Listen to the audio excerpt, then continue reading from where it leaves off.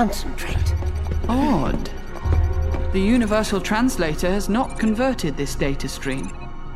Because it's written in the language of my homeworld. Solum. On a Federation ship? How's that possible? It's not. My father and I are the last of our kind, and we've never encountered Starfleet before. Maybe I can crack it. Remember, it is not mere translation, but interpretation. There's no barrier we cannot overcome, for we are Thou Nakot. Access granted.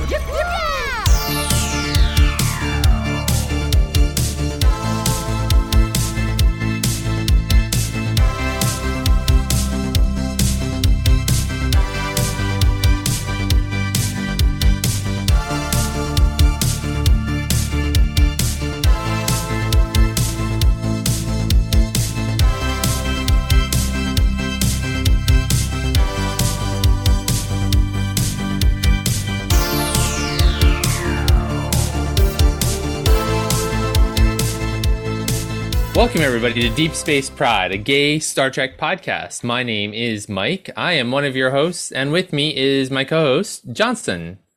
Hey, Johnson, Mike. How are you? I'm fine. How are you? I am good.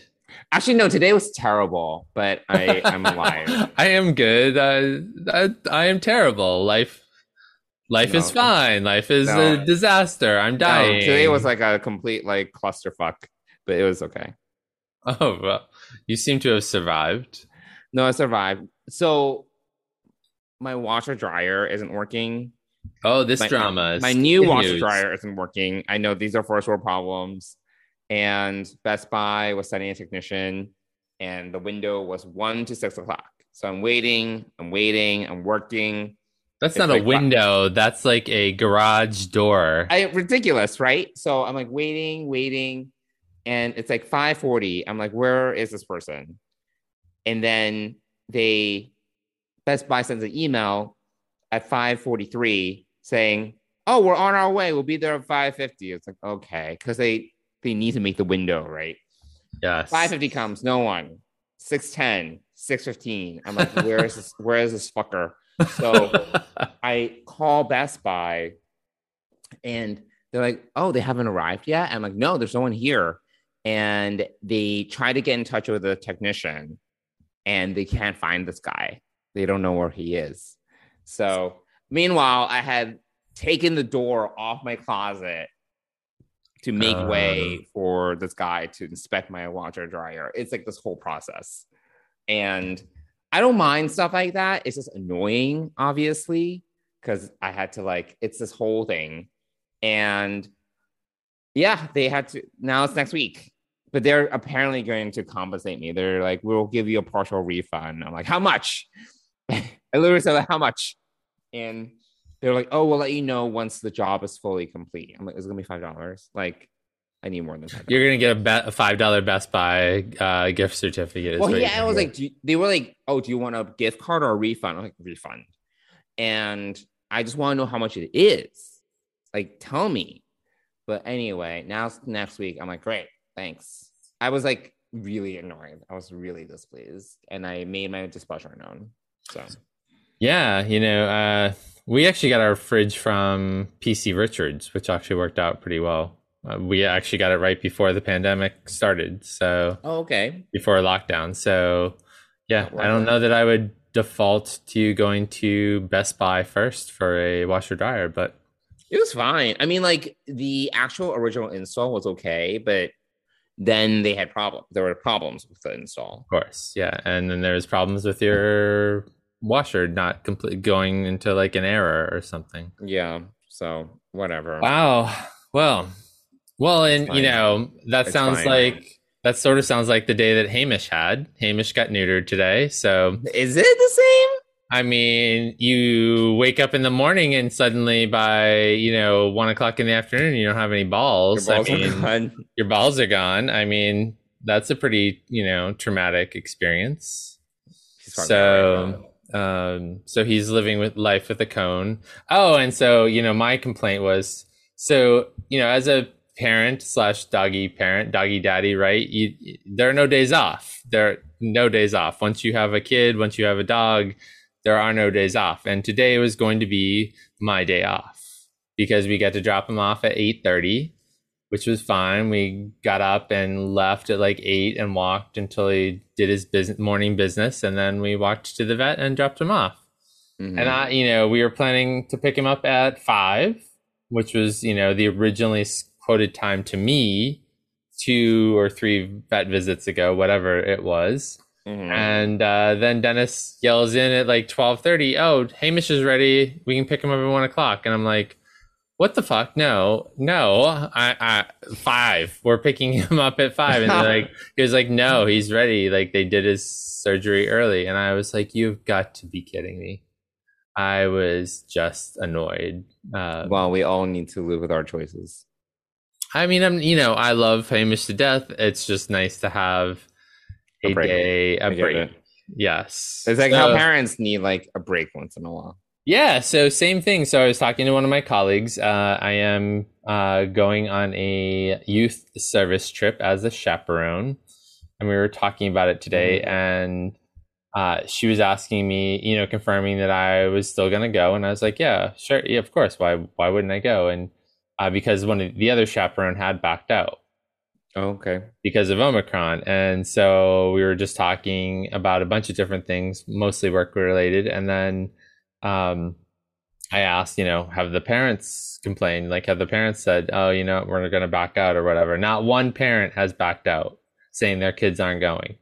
In fact, they a couple of them have reached out and said they're still going, right? Uh-huh. And I was like, of course they want their kids to go. They're not going to back out. They get a week-long vacation from their kids. They're not going to back out. Yeah. So yes, I think parents need breaks from their kids, and so I don't know if we're gonna she's gonna try to get another chaperone for this trip. Yeah, we'll see. It may be. How old are the kids you're chaperoning? How old? Yeah. A middle school and high school. Ugh. So, there's 14 of them. So, do you know them? I know most of them. I know their parents, most of their parents as well. So they were all, when their parents found out that I was going as one of the chaperones, they were all pretty pleased. So I would never do that. I would never volunteer for that kind of activity. Yeah, no, I'm excited about it. So we're going to New Orleans. Meanwhile, the rest of our friend group is going to LA. That's right. So you're going to LA. Dennis is going to LA. Tony's going to LA. Mm-hmm. You're meeting up with people we know in LA. Yes. And I will be in New Orleans with 14 kids, and another chaperone. Yeah, you will. But maybe it'll be fun for you. Oh, yeah. No, I think it'll be fun. It'll be exhausting. I think I'm going to come back and sleep for a week. Exhausting. Yeah, sounds exhausting. Sounds terrible. But yeah, so yeah, that's what's going on here. So my day was fine, other than, we went and picked Hamish up, and, he's living life in a cone, and just kind of, he groans and he whines, and, but he's got medicine. Not happy. He's not generally happy. No, this is a highly. I wouldn't want to live with a cone around my head. No, of course not. Not when you're a super happy, energetic, want to go everywhere, be outside, play with other dogs, active puppy. This is not the ideal situation. So, and he's going to be like, need to keep it on 2 weeks. 2 weeks. Yeah, they really want to make sure. Yeah, they really want to make sure that this heals. Wow. So, so, Dennis leaves for Austin on Friday. So it's just me and Hamish. Oh, my God. But now, over the weekend, I was going to take him to the park and, play, he could play with other dogs and exhaust him. And, because it's not during the work week, and I could take him and, we could sit out there if the weather is decent and he can play for an hour or whatever. Whereas I can't really do that during the week, because I'm working. And so our walks are kind of like my lunch break, or, a quick in and out or whatever. So, sure. Yeah. So we are relegated to non-rigorous non-vigorous, sorry, not well, vigorous. I guess it's roughly the same activities. So he's gonna have to chill out for 2 weeks. Let's give him some Xanax. Well, he's got some medicines for the pain and whatnot, but yeah, I mean, I don't know. This puppy wanted to be like active the second he saw us as he was coming out of the back of the vet. So yeah, Dennis is going away, and it's just Hamish and I. Enjoy. Have fun. I mean, I get the bed to myself. Oh yeah, that's right. Yeah, you do. So that's not a bad thing. Yeah. All right. So yeah, so that's the one upside. Yeah, there we go. Yeah. So I guess I was dishing with Dana on the fly there. So I guess we are here to talk about Star Trek. This is a Star Trek podcast. Yes, it is Star Trek. I mean, we usually spend around like 7 to 10 minutes just updating about personal stuff. Yeah, but we are here to eventually talk about Star Trek. Yes. So you shared there's news today. There was news. Yes, there's some news. There is some news. So apparently there's going to be an audiobook or an audio novel, whatever, I don't know what you call it. It's an audio drama. Audio drama that stars Seven and Raffi. Like it's their adventure together post Picard season 1 on holiday. And it's going to be premiering at the end of February. So that's something to look forward to, I guess. Yeah, I love audio dramas. I think this is an area where Star Trek has once again kind of fallen behind and not looked at the landscape. I mean, Star Wars has done this. Doctor Who has done this for 25 years. So this... I've never really gotten to audio dramas, so... Yeah, you don't like audiobooks. Yeah, that's something I'm like, I missed out on. Yeah, I love audiobooks, and I love audio dramas, and I'm sure hopefully this will be done really well. Hopefully the sales will be also really good, so they'll maybe think about doing some more of this. But this should have been like an inevitable fact of the last 2 years. Like this was a perfect opportunity to do some of this while people were locked down. For instance, so in Doctor Who in the UK, this company called Big Finish has done these audio dramas for 25 years, using the various actors who have played the Doctor from Doctor Who. And one of the doctors a few years ago was David Tennant, who most people, you say David Tennant, they know who that is. And he finally, during this time, signed up with Big Finish to do these audio dramas and has recorded I would say like a good half dozen at least, if not more, during this pandemic. And it's just a great way to expand the universe, to provide content. It's another revenue stream for companies. So it's kind of shocking. Well, it's not shocking, really, that Simon & Schuster is getting into this. Yeah. So I really hope that it goes well, and that they'll do some more of these, because I think there's a great opportunity. I mean, think about it for Discovery. Like we could go into Tilly's Starfleet Academy experiences. We could go into Bryce's experience on the on the Clark, I want to say, at the beginning of this. Yes. Yeah, he was doing this thing on the Clark. So, there's and those are two off the top of my head. I mean, there's the 5 months in between seasons 3 and season 4 that they can fill in the gaps and do some audio adventures with. So this is really a fertile ground. I just don't understand why it's taken Star Trek and Paramount /CBS /Simon & Schuster all this time to get to this point, but here we are. So yeah, it's something. I don't know how in demand it is. I mean, it's something, I guess. I don't have any data. I have no data to understand what kind of market there is for audio dramas, but I'm sure there's some market. Yeah, Otherwise, there yeah. absolutely is. I love audiobooks, but I also love audio dramas. I probably have a couple hundred audio dramas from this UK company for Doctor Who. This is a very lucrative area of in Doctor Who. I would say I don't know numbers, but I would say that Doctor Who and Star Trek probably are on par with number of fans. So it's just a great opportunity they could do Kelvin universe audio dramas. There's just so much they could do. All right, one step at a time. Let's get this one out of the way and see how it goes. So that's news. Yeah. And then I was also talking to you, was it end of last week or beginning of this week? When I was like, oh my God, Chicago's in 3 months. Oh, yeah, right. Yeah, it was over the weekend. I think we were talking about that. Yeah, I was like, what? Star Trek Chicago is coming up and we have no plans. Well, we haven't got very far.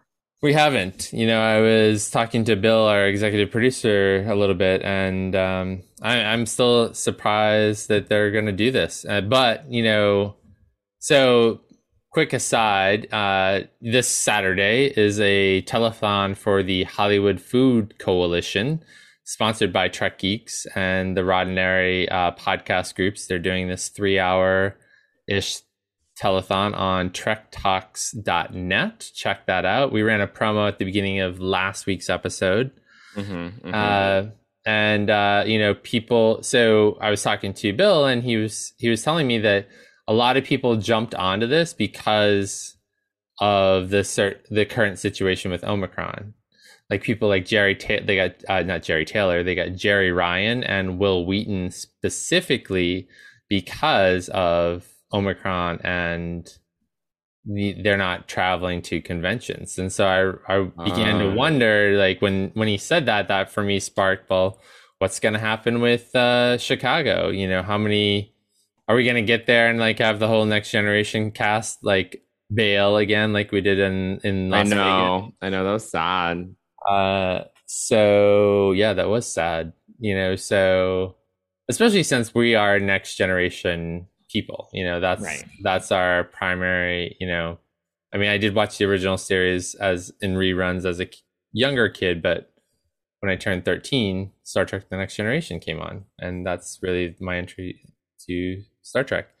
So yeah, so seeing the cast and crew of Star Trek The Next Generation would be exciting and a big deal for us. Yeah. And that'd be exciting. None of them were at Las Vegas. They were not. And Will Wheaton, I think, was the third person who was announced for Mission Chicago. The list is still kind of small, but it's still very far away. Yeah. So I mean, 3 months, if 3 months is far, I suppose. But I don't know. 3 months ago we got Hamish. So it seems like a long time ago, but in reality it wasn't a long time ago either. Yeah. So 3 months to Mission Chicago. That's pretty crazy. Yeah. We're not going to Vegas, right? I think we established this. Yeah. I mean, I'm not really planning on going to Vegas. Okay.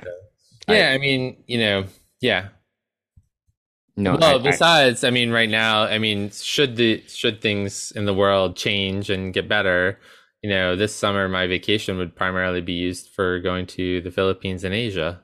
So, well, that would be a big trip, right? So, yeah. So, I don't think Las Vegas is really in the cards, and I mean, when it's not sponsored by Paramount, CBS, Viacom, whatever they're called, Paramount Plus, it just begs the question, it's just a little weird.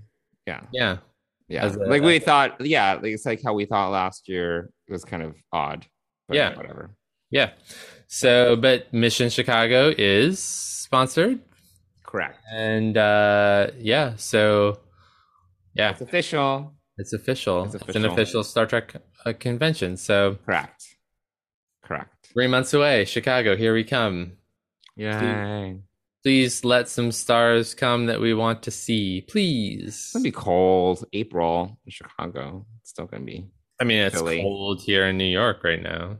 I know, but Chicago takes longer to warm up than New York. Yes, but you were looking at hotels that are connected to the convention center. Correct. So we don't have to go outside. We don't have to go outside. Yeah. It'll be like Vegas. It's like, oh my God, it's so hot. I'm like on the surface of the sun right now. I don't want to be outside. It's like that. Oh, I see. Yes. But I mean, we would have to venture out just like we did in Vegas for food.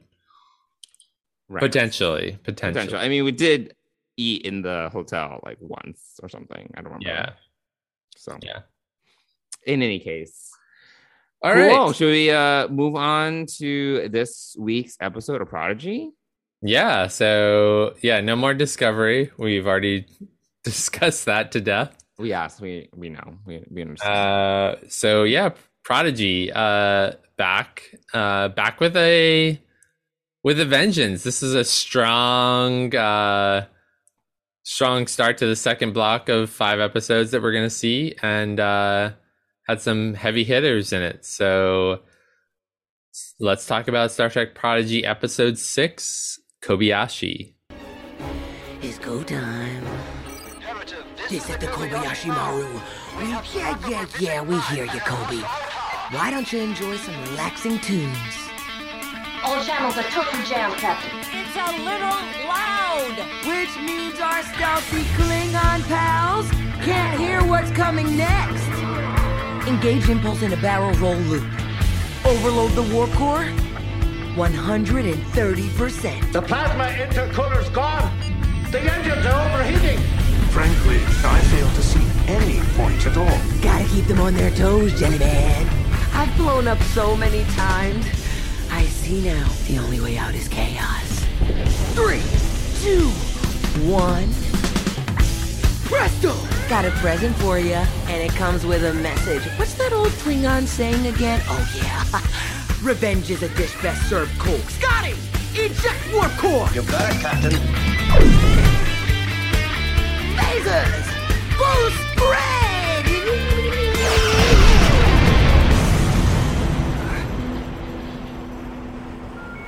Sweeping the area of Outpost 2. Sensor reading indefinite. And the Kobayashi? Despite your unconventional tactics, they're still alive. Yes! So, Johnson, I know you had a plan for how we talk about Discovery, but Prodigy is much simpler. So, Well, you still have like kind of there's two storylines. There's actually 2.5 storylines, if you think about it. They fit a lot into 24 minutes. It was insane. I'm like, having trouble remembering what the 1.5 other storylines were.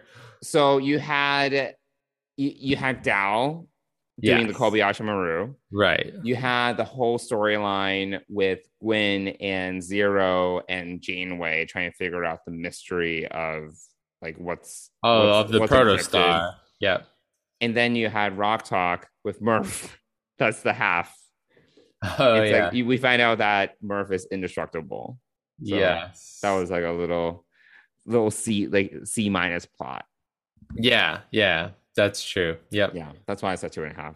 Okay, yeah. So they did. They actually fit a lot into this episode. They really did. Did you enjoy this episode? I did. I really enjoyed this episode. I feel like it was like, so it's episode 6, and they barely had much in the way of Easter eggs. Obviously, there have been references, but it's like they decided to watch Lower Decks and like decided, oh my God, we need to catch up or something. And they crammed a zillion Easter eggs into this one episode. I feel that's what they did. It was crazy. Yeah, and that's really only for me, that's the Dal Kobayashi Maru part of the story. I'm trying to think if there's anything in the other 2 pieces that were just Chakotay at the end. Oh, right. Yes. Captain Chakotay. Yeah, that was a big drop. Info yeah, drop. that was a big drop. He was captain of the Protostar. And then the flashback. That was a big info drop too, because they flash back 17 years ago the diviner was already searching for, that's actually a whole nother storyline. Already searching for the protostar, it sounds like, for a long time. And I was like, what? Because this entire time we've been talking about how Prodigy is happening in like 2383 or so. So it's like, how does this fit? Like, what, what's going on? And I did read an interview. Unfortunately, it sounds like there's time travel involved. I'm like, because you hear there's like this with Chakotay at the end of the recording, they like encountered some sort of anomaly and they were getting boarded. And there's an interview with the writer. I don't remember his name. There were a few interviews posted with him, and he was like, I can't review anything. And then the interviewer was like, does it rhyme with fime travel? Like, stupid. And then he was like, maybe. I was like, oh my God. Okay, so this is if it is indeed time travel, which would not shock me, I feel, first of all, do we need time travel on a kid show? I don't know. But time travel is just so overused on Star Trek. It's so overused. It's too much. 2009 Star Trek, Discovery Season 2 and Season 3 time travel. Picard Season 2 is going to have time travel. And now we have time travel in Prodigy. Like, my God, do we need this much time travel? Like, it doesn't always need to be a narrative crutch for the show, for the series. But it really has become, like, the go-to. I wouldn't be shocked. I would not be shocked if there's time travel in Season 4 of Discovery. Like, if we somehow find out that there's some time travel involved in the DMA, like in the creation of DMA, that would not blow my mind. I'd be like, oh my God, time travel. Like, well, hopefully there's no time travel. Well, I mean, there's probably, if Pike is having any flashbacks to his memories of how he dies, that's sort of time travel. So Strange New Worlds could even have it. So the 17 year, there's just, I think, I agree. I think it's a little bit much for a kids show. I found it interesting that, we now know that Gwen is sort of like a clone-ish something or other from the Diviner. So, and technically, they are the two last of their species. So, which I cannot remember the name of it. Tua Navat or something like that. Yeah, I don't. So that was interesting, and that's where I had forgotten about until you mentioned it, the little comment about the looking for the protostar. And so I don't know, now I'm even more confused because I thought, 17 years ago, this is about how old Gwen is. She's gonna be 17, but right. But they show in this flashback that she comes out looking like she does now. So that was also an interview. He clarified that it's not supposed to be like, oh, she came out of the tube as an adult. Like, it's supposed to kind of just show that eventually. I mean, because the Diviner is still kind of in the tube, like even in the season premiere. So it's supposed to kind of show her evolution to adulthood. Or so. Okay. Well, these are very not clear pieces of this. This episode. All right, so we have that. Shall we go back to Dal, or do you want to talk about, You're leading this particular episode, so I leave it up to you. I mean, the all the Star Trek Easter eggs are in the Kobayashi Maru. In the holodeck, yeah. Yes, in the holodeck, and I mean, first you see the bridge of the Enterprise D, which is right. Cool. But even before that, I liked some of the callbacks. It was like, and Doria. It's like they were Doria 4. They were on SETI Alpha 5. Oh yes, right. Skydiving. Yeah. Like Jane Eyre. I was like, of course. I was like, perfect for Janeway. For Janeway, exactly. Yeah. I love that. You're like a Jane Eyre, Jane Austen kind of like novel, like hollow novel. That's perfect. Perfect callback. Yeah, for sure. But yeah, when they showed the Enterprise D, I think I screamed a little bit. Yeah, that was great. I mean, it was pretty good to see that, and then you get to pick your crew, and of course he has no context for picking it, and so they honor some really cool different. Three of them are no longer with us. No, Nichelle Nichols is still around. Right, Scotty, James Doohan. Spock, I forgot. Well, James Doohan had 2 lines, but yes, 3 of the 5. Yeah, 3 of the 5 were, and I thought we were talking about Nichelle Nichols. No. Yes, let's not bring that up. But yeah, so I guess I thought it was interesting that they put the characters in the different positions that didn't really seem to make sense. But again, I don't know. It just seemed like you mean their stations? Yeah, there's stations on the bridge. Yeah, exactly. Mm-hmm. Yeah, I thought that was an interesting choice, or I don't know if interesting is the right word. I thought it was an odd choice, actually, of where they put her at ops and Odo at the navigation con, and then it was great seeing Spock, but Beverly as his. Well, that's where Beverly usually sits. Like if she does sit. If Deanna wasn't there. Deanna wasn't there. So yeah, I mean Spock is like the commander, the first officer, so that's where he would sit. Yeah. No, that was fun. Yeah. But Odo should have been at like tactical. Behind. Well, he wasn't really tactical. He was security. It wasn't quite the same. True. But anyway, it was great to hear their voices. Obviously, they pulled all of the stuff out of episodes and movies of Star Trek. So that was kind of cool. Although I was thinking about it during the viewing of the episode, and I also confirmed in the follow-up interviews that I read that I was like, this must have been a nightmare to like hunt down the right clips. And not all of them really fit that well. Like there were a few that I was like, oh, it's like but I didn't mind. I didn't mind that. It was still kind of like, especially some of the Spock clips, they sounded just very different.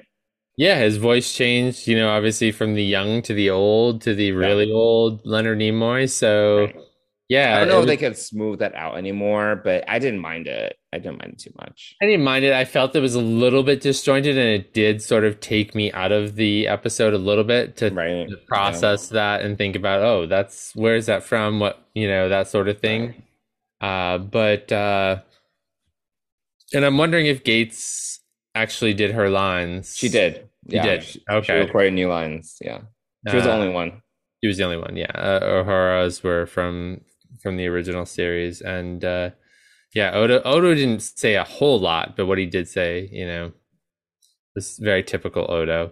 Yeah. I think Odo was probably the biggest homage because he didn't say a lot, but just having him there was sort of the homage to him, right? To Rene Auberjonois. So yeah, and then to have Scotty come back at the end. I mean, so we actually did talk a little bit about this episode after you watched it. Mm-hmm. And your first remark is Dal as being a oh my god, so fucking annoying. Yes, there we go. So, and I totally agreed. I was like, oh, here we go, backtracking on the development of the character, I guess, or I guess it's the teenager. So yeah, we're gonna go back to this sort of attitude again. After I thought we'd kind of gotten over that at the end of episode 5. I mean, he grew like minimally on the planet, but I mean, I feel he just grew to kind of like not hate Gwen. Like that was kind of development. I don't know how much he grew as a leader.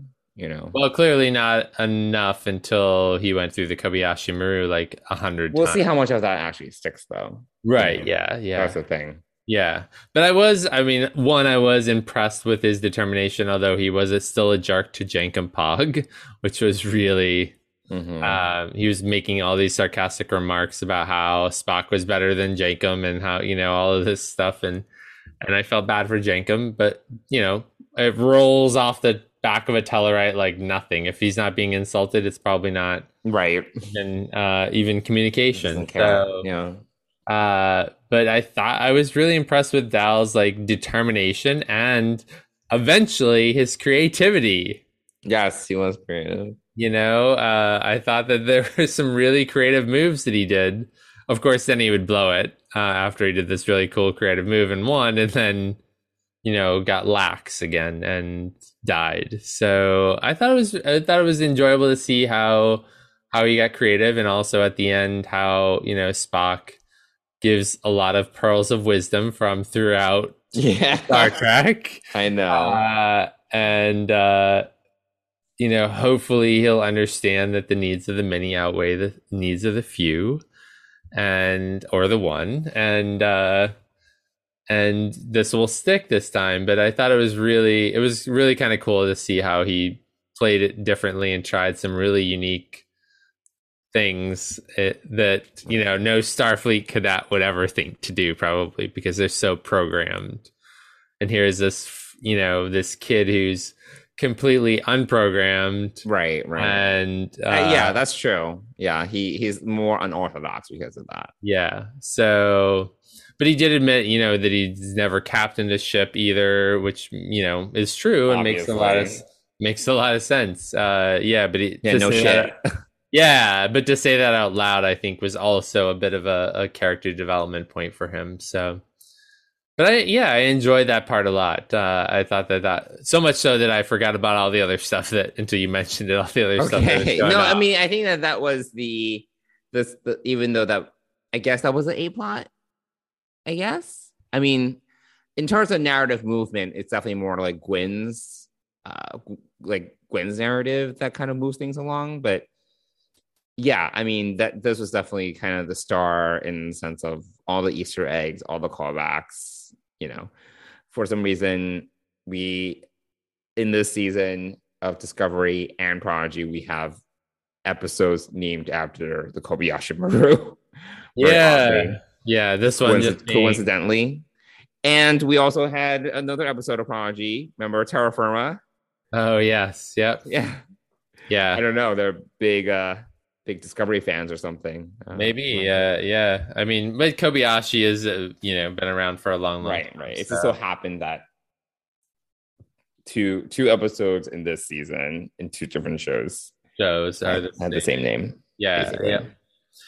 No, you're right. I really enjoyed that part of the episode. Shall we move on to one of the other points of the episode, or do you have any other thoughts on Dal's kind of on Dal's? No, I don't think so. No, I mean, I think it was pretty light. I mean, it was all about just the references and Easter eggs. So yeah, for sure.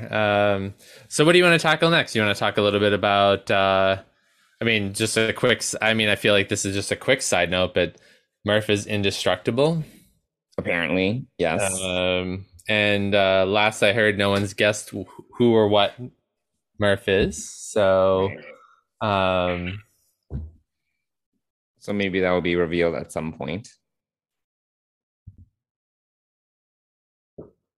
So yeah, I mean, no one's guessed what Murph is still. We don't know. No one's really figured that out. Maybe it's in the encrypted archive of the Protostar, who knows? But I actually got a little scared. I mean, that was a little bit of a scary moment when he ingested all of those explosives. Oh, really? I found nothing. No. Oh, well. I was like, he's gonna be fine. It's gonna be fine. Whatever. Yeah, I'm not sure what the point of it is other than to just add some comedic. I mean, I have no emotional connection to this Bob, so. Well, and he doesn't really. They don't really speak any known language. I mean, right. Rock Talk is really the only person that understands him. I guess. So, so that was there was that little caveat, that little mini story, 0.5 plot line. I don't know, whatever you want to call it. But why don't you talk a little bit about Gwen's storyline and them and Janeway and uncovering. Yeah, I mean, well, first of all, apparently they just traveled 4,000 light years into the Gamma Quadrant, or close to the Gamma Quadrant. So I was like, that's really far, and I do not understand how the Diviner is going to catch up with them. Like, if the Diviner catches up to them, I call shenanigans, because that's ridiculous. Like, yeah. And space is huge. Like 4,000 light years in one direction. You're talking about potentially searching for a ship with within a 4,000 light year radius. You know, you have no idea. Space is massive. Like unless they like purposely go back and find a Diviner or something like that, I guess we'll see. I just I would be hard pressed to understand how a Diviner can find them. So I don't know. So we'll see. We'll see what happens. Yeah. I don't. Yeah. No, I liked Gwen's storyline because we got, you know, that's where we got kind of the moving the plot forward, and we got all these drops of information, such as, yes, the Protostar has been apparently in the Delta Quadrant for quite some time, where I just think that it's going to get a little messy if there is time travel, because I did watch this episode twice, and the Diviner's robot, I don't remember what his name is, Cyborg, what's his name? Dreadnought or something, right? Dreadnought, yes. He just makes this offhand comment because the Diviner he's saying that the Diviner is still searching for the Protostar, and Dreadnought was like, oh yeah, men have spent their entire lives looking for this ship. And I was like, okay, how long has a Protostar been missing in the Delta Quadrant?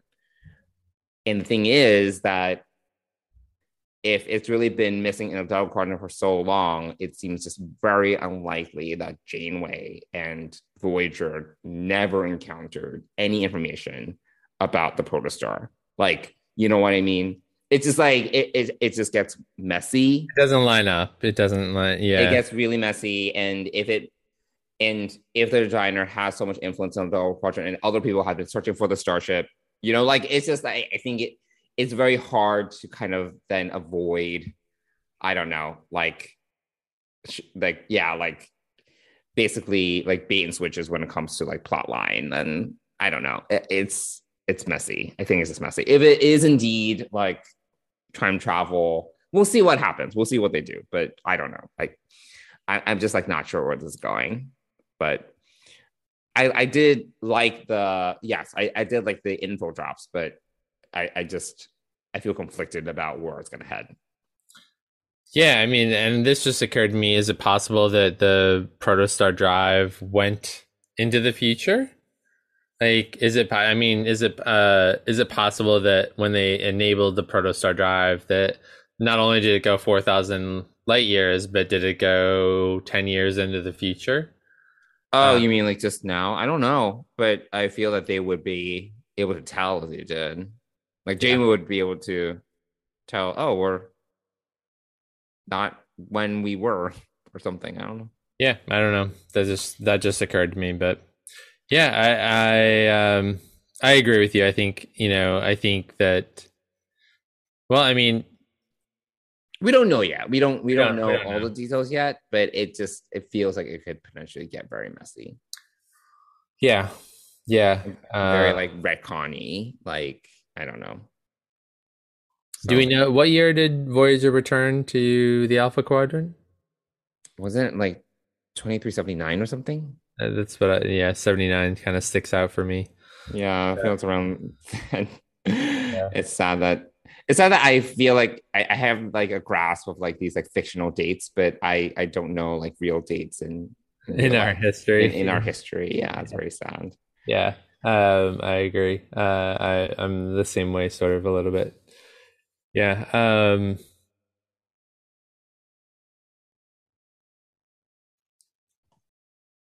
Yeah, So I don't know. I'm looking to see. Yeah, I figured you were.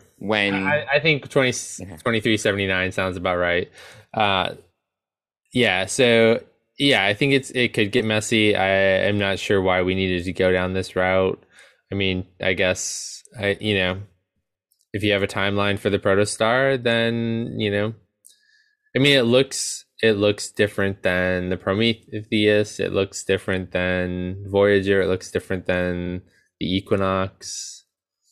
So it's definitely. I mean, it looks like it could potentially belong in the 32nd century. Honestly, to some extent. So yeah, it'll be interesting to see. 2378. Okay. You're close. 2378. Yep. You're welcome. Thank you. Yeah. So, well, I guess we'll have to wait and see. We've got 4 more episodes in part 2 of the season. I don't even know what to call it anymore. I guess we'll find out. I don't know. I wonder if they're trying to appease or get more adults into it, but I don't see how any of these details would sort of attract a younger audience. You mean with like all the details of Dal, or are you talking about like the main storyline? I mean, at this episode is filled with things that I just don't know that would be interesting to non-Star Trek fans, like or to new Star Trek fans. They won't get the references from absolutely not from Dal, and then the storyline, I guess, of unlocking something and figuring out why Janeway doesn't know about the Protostar drive, why that's been locked out, all of that stuff. And that Gwen can program all of that is interesting as well, because, she just suddenly did the programming and found this space that was blocked out and then started to unlock it. And but it's in her language. It's in her native language. Okay. That was the other mystery. Yeah. It's like, why is there a piece of code or a piece of encryption in the Protostar computer database that is in the native language of the Diviner and Gwen?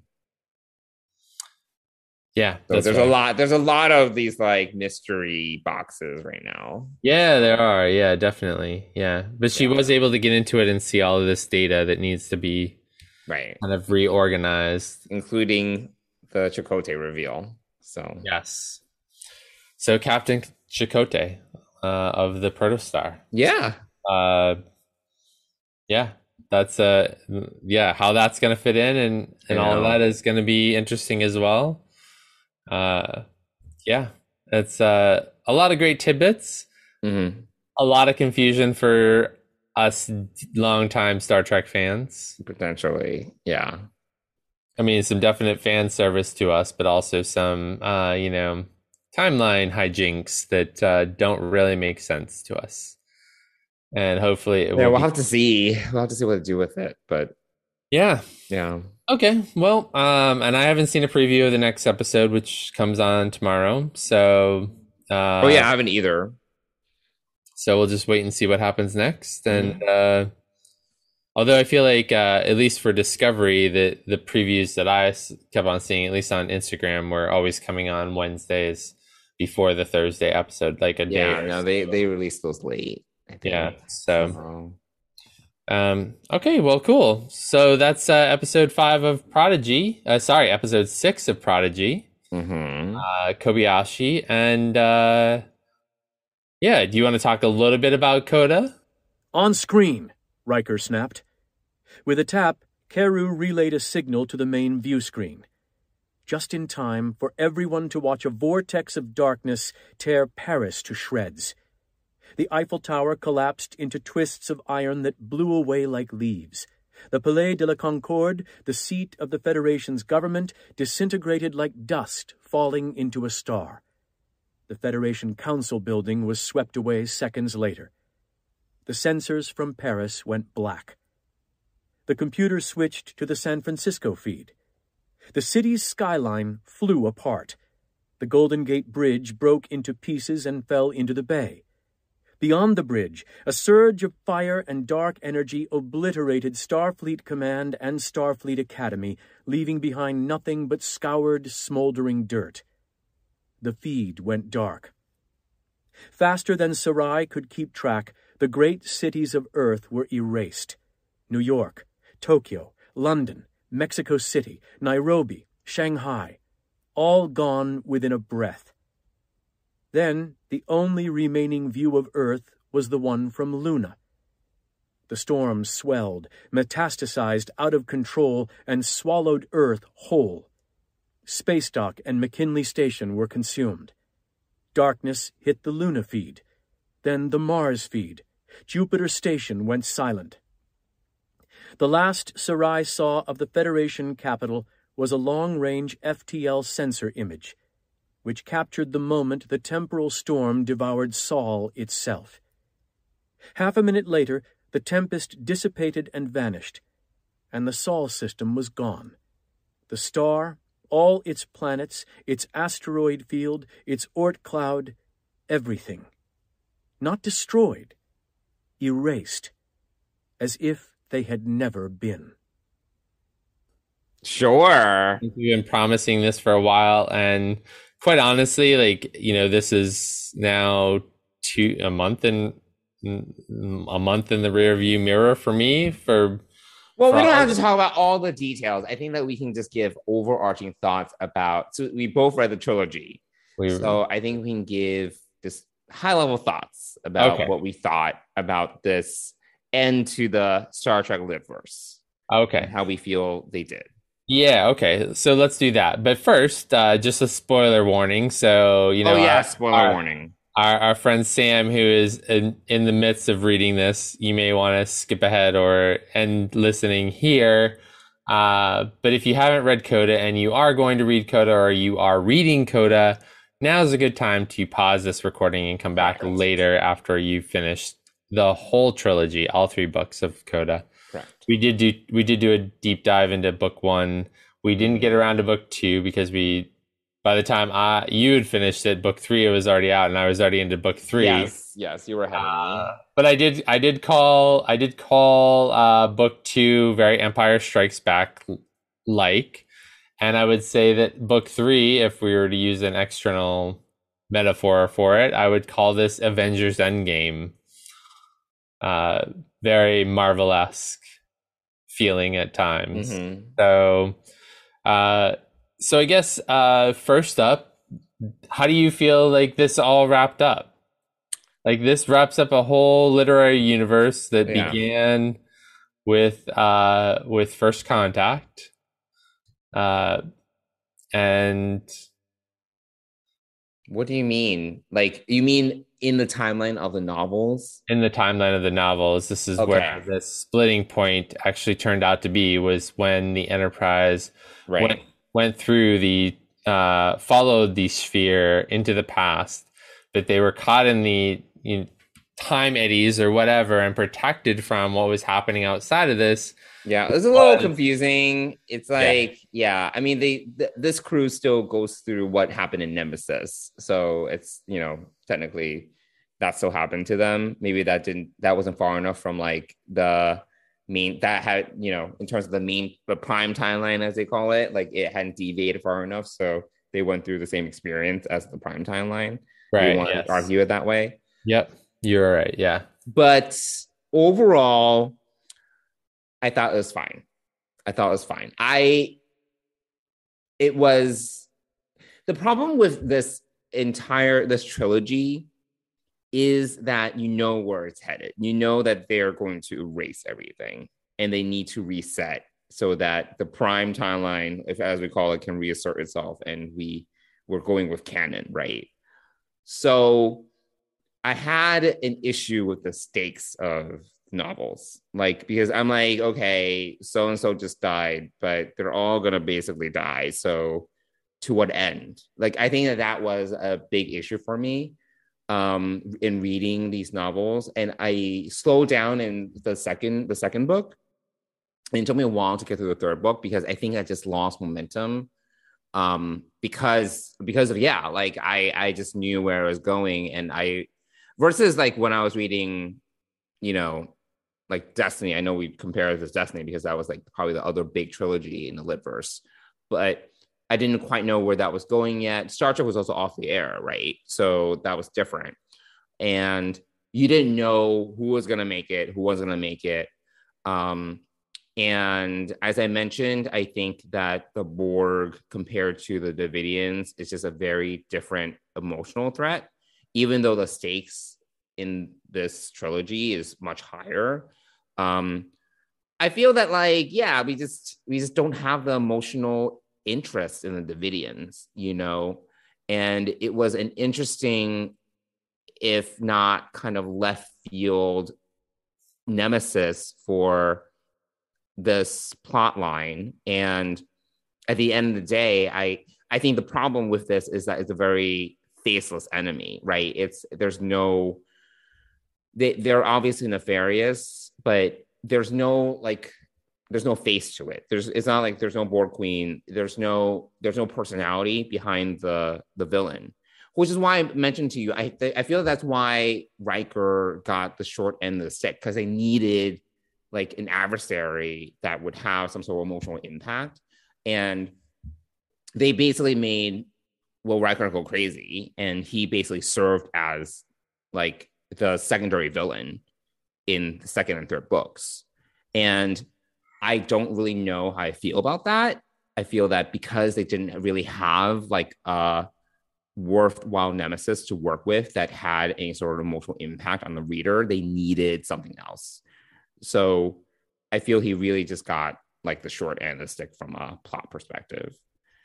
Yeah, that for me was one of the harder things to kind of swallow and deal with, was just how odd Riker was acting, and and they explain it, like they have like a reason for it. Yeah, it's just like I didn't really like that turn of his character. Yeah, I didn't either, and until you said it, I didn't really realize and think about it that he was the enemy, kind of the scene enemy versus the Davidians, who we really didn't see and didn't really have a face. Right. But then the interesting twist that I thought was in the third book, I think it was the third book, when they discover that it's actually the Borg who kind of created this time split. The Davidians are taking I think they find out at the end of the second, maybe, or is that the beginning of the third novel? I don't remember. It actually has melded together. I think it is. I think you're right. I think it is the beginning of the third novel. Yeah. We discover that the Borg are the ones who inadvertently, kind of. It didn't mean to create like a new timeline. No, but they saw, so as the world was changing, that created a separate timeline, a separate Borg universe. I forget I think they called it the Borg universe, or the Borg timeline. Borg timeline. Yeah. And they then shot a beam. Their goal was chronoton beam or something. Chronoton beam from Earth, from the alternate Earth, the Earth that they had assimilated, to destroy the Enterprise coming back through the time vortex, to destroy it so that the Borg timeline could continue, which it did. Right. So we've got this other we've got the sort of the mirror universe, we've got the Borg timeline, and we've got the Splinter timeline, and then the Prime timeline. Yeah, so we've got all these different things. So it got also kind of confusing. I think that the other thing I really noticed about these novels is that there's much more technobabble than usual. It was to another level where I was like, usually I can follow along the technobabble pretty well, but I feel like they like really went far out with the technobabble this time. And I was just like, this is getting really complicated. It got very complicated. Yeah, it got complicated early, though. I would say even in the first book, it got complicated. No, it got complicated. And then it got more complicated. Yeah, absolutely. No, it definitely did get more complicated. But I kind of lost it when they were talking about the sphere that Wesley was using and all the stuff that they were learning from that. That's when it got really like confusing for me. Mm-hmm. And then, I think then it went on steroids after that.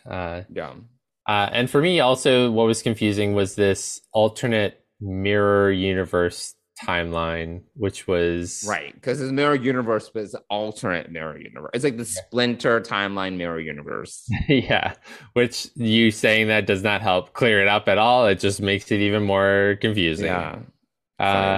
So where you have these different these different versions, which I kind of in the third book I really kind of did enjoy some of the characters from that. Like it was great to have Kalar back. Yes, I like that. And that interaction with her and Worf was very interesting.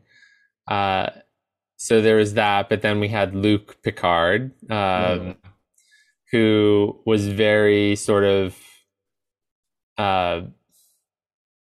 disinterested / annoyed by / why did I even say yes to this, by taking on Picard's son, Rene, right, on his ship. So their ships look like the Enterprise era. It's like the Vulcan ring ships. Yeah, from essentially Enterprise would be the clearest vision we would have of that. So yeah, it was just kind of interesting. But also / that 3 ships episode in Lower Decks. Yes, yeah. It was sort of totally like 3 ships or 4 or how many ever. Yeah, it got crazy. I mean we saw the Vulcan ring ship in that 3 ships episode. Oh, you're right. Yes, that boat. And it's huge. Klingon. It's a Klingon, but right. Yeah, we did see it, and that ring ship is actually much huger than the Cerritos. Much huger. Good use of English. Yeah, English. Whatever. It's late on a Wednesday night, and yes, it was much larger than the Cerritos. So yeah, I'm trying to think of some of the losses that were sort of felt. Like I think losing Sisko was a big hit. That was a surprise. Yeah, when Sisko died. I mean, you knew that everyone was going to die. The other thing I was trying to think back to was whether I don't think we ever really saw like the death of Jake and his wife. We don't, and we didn't. No, I think they made it. Well, they made it. Their ship made it out of Bajor. But that was sort of. We don't know what happened. We don't know what happened to them. We don't know what happened to. I can't think of Sisko's wife's name and their kid. But I don't know the name of their kid. Cassidy. Cassidy was. I think Cassidy was with Jake, wasn't she? I don't remember. I thought. You know what? Maybe not. I thought Cassidy was with the Robinsons still, but maybe not. Anyway, so we didn't get to see that. Nog's death was really kind of sad. Mm-hmm. Miles, the death of Deep Space Nine 2, and Miles and Kira. So I'm trying to remember. I thought that the Orb of Time piece was interesting, but I'm trying to remember what reinfused that. Was that them going into the was that reinfused when they? It was a little confusing because they went into the mirror universe and then the mirror Splinter universe, and then Kira was kind of able to reactivate it. But what was confusing to me is I thought that the prophets were like, I thought they crossed dimensions or something. I didn't realize that because the prophets in like that timeline died, in the Splinter timeline died, right? Because they blew up the wormhole. Yes, yeah. But then they were fine in the mirror universe. I was like, oh, okay. I was a little confused by that because I thought the whole point was that the wormhole crossed time and space or something. I don't know. Yeah. I was a little confused. I was like, okay, sure. So, and then we have Ezri Dax as the captain of the Defiant in that universe. Right. Of the mirror universe. Of the mirror Splinter universe, right? Yes. Splinter mirror universe, whatever. The Litverse mirror universe, whatever it is. Yeah. Data sacrificing himself, right? Once again. I can't remember how Data dies at the end. He's with Data doesn't die. He just he's in the Borg complex, and then they make it to the end. He and Lel make it to the end. Julian dies. Yeah. Yeah. So I mean, everybody's dead. Everyone's dead. Everyone's gone. Everyone's dead. So I'm kind of like, all right, I guess that's it. But there were some impactful deaths. I mean, it wasn't all, all like, oh yes, we know they're dying. Oh, here's another death. There were some impactful deaths. No, some of them were set up well. Yeah. But overall, I was just like, again, I don't know what stakes I was supposed to kind of be putting into it. Like, I didn't really feel it. It wasn't like on purpose. I wasn't like, I'm not gonna have any stakes in this. Like, it wasn't like that. It was just like, as I was reading, I was just like, all right, but I know where this is going. So yeah, I kind of felt that way too. But I guess some of the details. Oh, Saavik was interesting in this whole. Yeah, I know those are cool. Those are cool. Yeah, that was a cool. Kalar and Saavik, like those are cool additions. Yeah, definitely. Yeah, and also Ambassador Spock. Ambassador Spock had gone over to the Mirror Universe with them, and he was part of the trying to get the Mirror Universe to support this endeavor in the Splinter Universe. So, I thought there was some interesting things. I thought it was tough to keep all of the things separate, and maybe more so for me listening to the audiobook at 1.5 speed, but you were listening to it at 1.5 speed? Yeah, absolutely. Oh yeah. Oh my God. Like I told you when I was reading, I had to reread stuff. Yeah. Like it was like so confusing. Yeah, I mean, I went back a couple of times over not a lot, but over a couple parts that I had to really like re-understand. I don't like reading audio, listening to audiobooks, and I don't like listening to audiobooks at fast.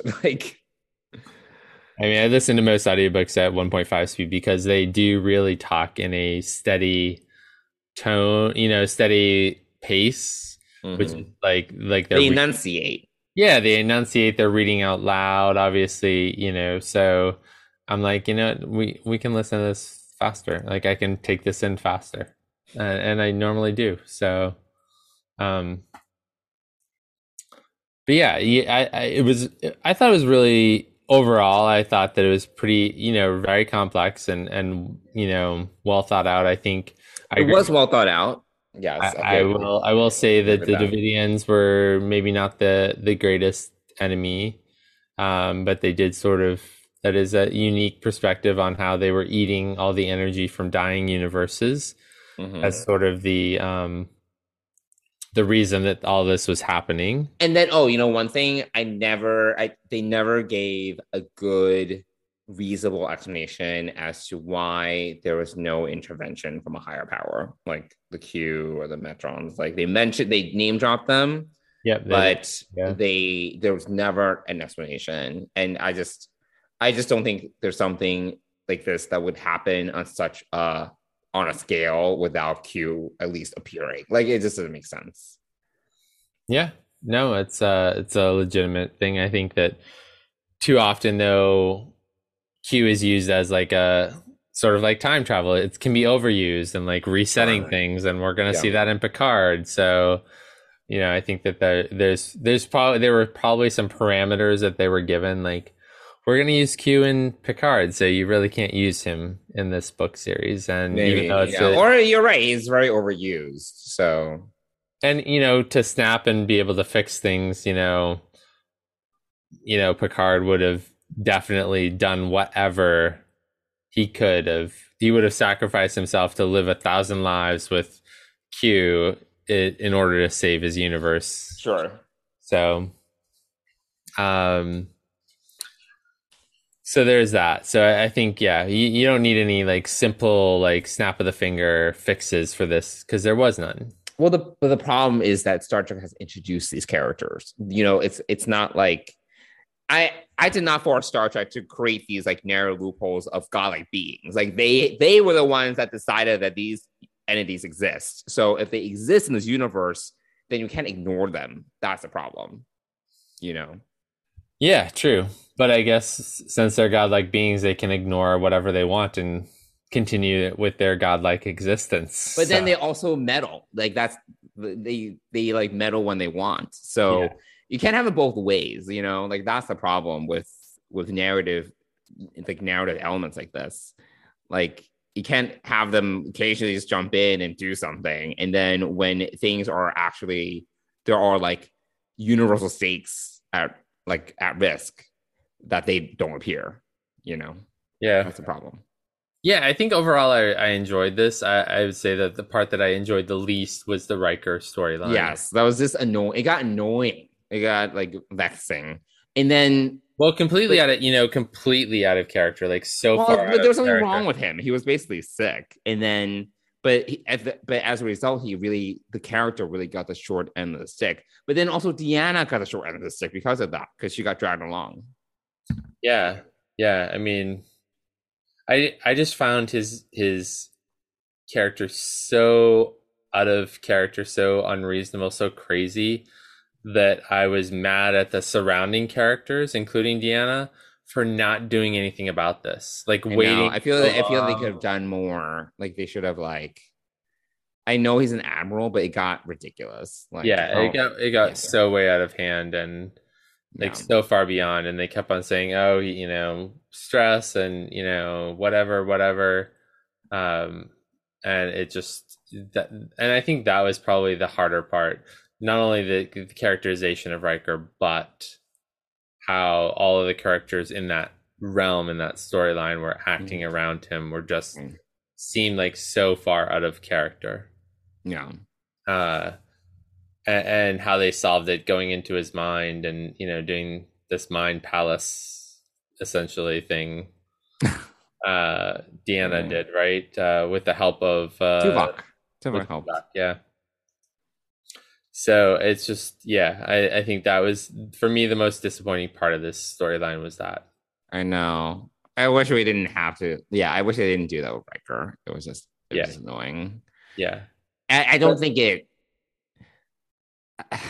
made it better. I don't think it because yes, I think the reason why it did it is because they needed an emotional villain, but I don't think it was necessary. I don't think at the end it actually helped. It didn't make it more compelling. No, it didn't. No, it made it. Yeah, it definitely did not add a compelling nature for me either. But I do think that you hit it on the head when they needed a character. They needed a villain who was known to us, who could fill that void that was left by the Davidians, which there was no face or name or and also they're out of phase, so you really could never see them except in certain situations. So it just I think that's all kind of that part of it really didn't resonate for me at all. Yeah. Overall, I would give it like a B+. If I had to give it a grade, B+. Yeah, I would say so. Yeah, I would say it's definitely a worthy read. It's a hearty read. It's definitely a commitment, and like you said, you had to read a couple parts again and go over it, and I agree. I would probably even give it just a B. I think there was a little bit too much technobabble. There. I think it got a little too crazy with that. Yeah. Maybe it's easier to understand or to deliver in a narrative, like a written, if you're reading it, but if you're listening to it, I think it's a complete. I mean, I read it. I read it, but it was still confusing. It's just. But so I'd give it a B, B plus. But I think it's a worthy read. It's worth reading. Yeah, I think the authors did a great job in wrapping up that in a pretty big way. I mean, it's definitely an epic, and kudos to the three of them: James Swallow, Dayton Ward, and why can't I think of the third author? I don't know. David Mack. David Mack. Oh yeah, David Mack. Gosh. Sorry, David, about that.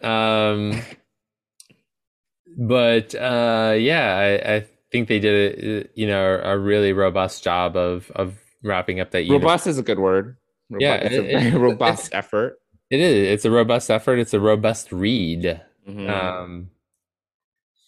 Yeah, and it's not something that, fortunately they came out 1 month after each other, and so it sort of gave you time to read it. Oh my God, could you imagine that if they were like a year apart or something? Forget it. Oh yeah, it would never, it wouldn't work if it were a year apart. Like, they had to release this back to back. Yeah.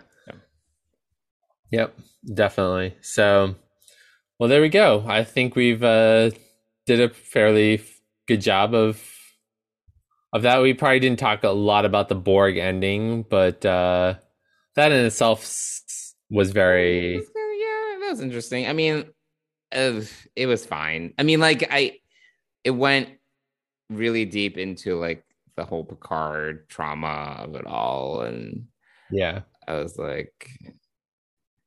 And then also trying to sync up the timelines at the end, or the 3 stories at the end, so that they all had to happen at the same time in order to end everything. And so that felt a little drawn out as well. Oh, one thing I did like that we didn't talk about? I did like how they dropped in current Star Trek stuff. Like, for example, California class starships. That was something. That the time crystals on that Boreth. Oh, Boreth, yep. Right, like that was another one. Like there were like, and then Picard, when he was meeting with the admirals and he was getting frustrated, he was like, "Should I resign?" I was like, "Oh my God!" Like, yeah, like things like that. Like I thought were like funny and like good references. Yeah, I think current Star Trek lore. Yeah, they probably had a lot of fun in imbibing and imbuing that stuff into the story as well. Yeah, those board scenes were a little like reminiscent of Into Darkness and into just Star Trek 6, like these big board meetings where you're presenting and but they go off the rails completely, like. So yeah, there are some. I think everyone will find something interesting or good in reading it. Yeah. Yeah, and you may not understand it all. I certainly don't. And then I guess I would encourage people who are reading it to kind of just enjoy for what it is and not think too much about it and not think too much about where it's going. Right. And if you're kind of just there for the ride, it's a good read. Yeah, definitely. Yeah, you're kind of there along the way for the ride, really. So you kind of just have to go with it. Yeah, exactly. Cool. Yeah. Right. So that wraps up the quote. Maybe like maybe once a quarter we can do kind of like a book review or something. Yeah, I mean, have you picked up Revenant at all yet or no? I have not, but I am curious about it because I looked into it after you mentioned it. I was like, oh, this might actually be interesting. So yeah, it's really it's a strong book, I would say. And you finished? I did finish. Yep. I mean, by the time I finish, are you going to remember the book? Like, even if I was to attempt starting? No, yeah, and yeah, you're not going to remember anything. I mean, I barely remember Coda, thankfully. Oh my God. No, I mean, I do remember parts of it, but yeah, it just kind of gets, I don't know. For me, listening to these books, especially because most of my Star Trek reads are audiobooks. For me, it's just like entertainment for my mind while I'm walking or doing other things, and it's just, it's not. I do listen to it at 1.5 speed, and it's just it's just kind of mindless blather for my brain to absorb and enjoy. So, but Revenant's is a good read. A lot of great Trill callbacks, and it's definitely, and it's Deep Space Nine. We love Deep Space Nine. I said earlier that we're Next Generation guys, but our favorite series is Deep Space Nine. So yes, it really is. I mean, it's in that like era, so yeah, it's right in the middle of the series. I think it comes right after the Way of the Warrior. That's season 4, season 5, somewhere in there. So it's good, and it does talk about Jadzia's other lives, and it does have an interesting take on the symbiote relationship to Trill. So right. Cool. So, well, maybe we will talk about another book someday on this podcast, but we'll see. Yeah. We'll see what happens. And maybe I can convince you to listen to the audio drama that's coming out of Star Trek Picard, and we can talk about that. I might do that. I think I'll end up doing that, because especially it feels like if they have like the the real actresses they did, participating, then it feels like it's more like canon-y, Oh yeah, it's definitely canon, and it's essentially it's an audio drama is just a script that they're acting out, and they have post-production that adds in sounds and things like that. So yeah, maybe. Cool. All right. Well, Mike, do you want to talk a little bit about our sponsor? Sure. Fansets is the official sponsor of Deep Space Pride and the Trek Geeks Podcast Network. Oh my God. Okay. Yes, it's late. Definitely go check out. I think I talked last week about the new releases for the first part of January, and we're still in the first half. So there's a cool new Uhura pin. There's a Star Trek Discovery pin. And recently they did release some more Women of Trek Series 3 pins, Dr. Gillian Taylor and Janice Rand. So, plus there is that ultra cool Star Trek II Wrath of Khan magnetic ore pin Delta. So definitely go check that out. And if you put more than $30 worth of pins in your cart, you'll get free shipping. And if you use the code DSPride, all one word, all in caps, you will get 10% off your order. And we want to thank Fansets for being our exclusive sponsor of Deep Space Pride and the Trek Geeks Podcast Network. Thanks, Fansets. Johnson, how can people leave us their feedback on Coda, on Kobayashi, or anything else Star Trek related? How can our fans and our listeners reach us? Yeah, well, we are on Twitter and Instagram. You can reach us there at Deep Space Pride, and you can also email us at deepspacepride@gmail.com, and we'll get back to you in one of those forms, whatever. There we go. Yes. Cool. Well, that does it for this episode of Deep Space Pride. Next week we'll talk about episode 7 of Prodigy, and who knows what else? Maybe some off topic. There is a lot of off topic happening, including the Silent Sea, Marvel Eternals. There's a lot of off topic for sure. The Expanse is ending. Oh my God, I'm so sad. The finale is this Friday. Yeah, so we have a lot to talk about. So I think next week we'll talk a little bit about off topic, and we'll talk about episode 7 of Prodigy. So and just like that, we can talk about and just like that. We can talk about that too. Yeah. Are you caught up? No, I'm not. You did not watch the Diwali episode yet? I did not. Not yet. No. Okay. So thanks everyone for listening, and we'll catch you back here next week. All right. Bye, everyone. Bye.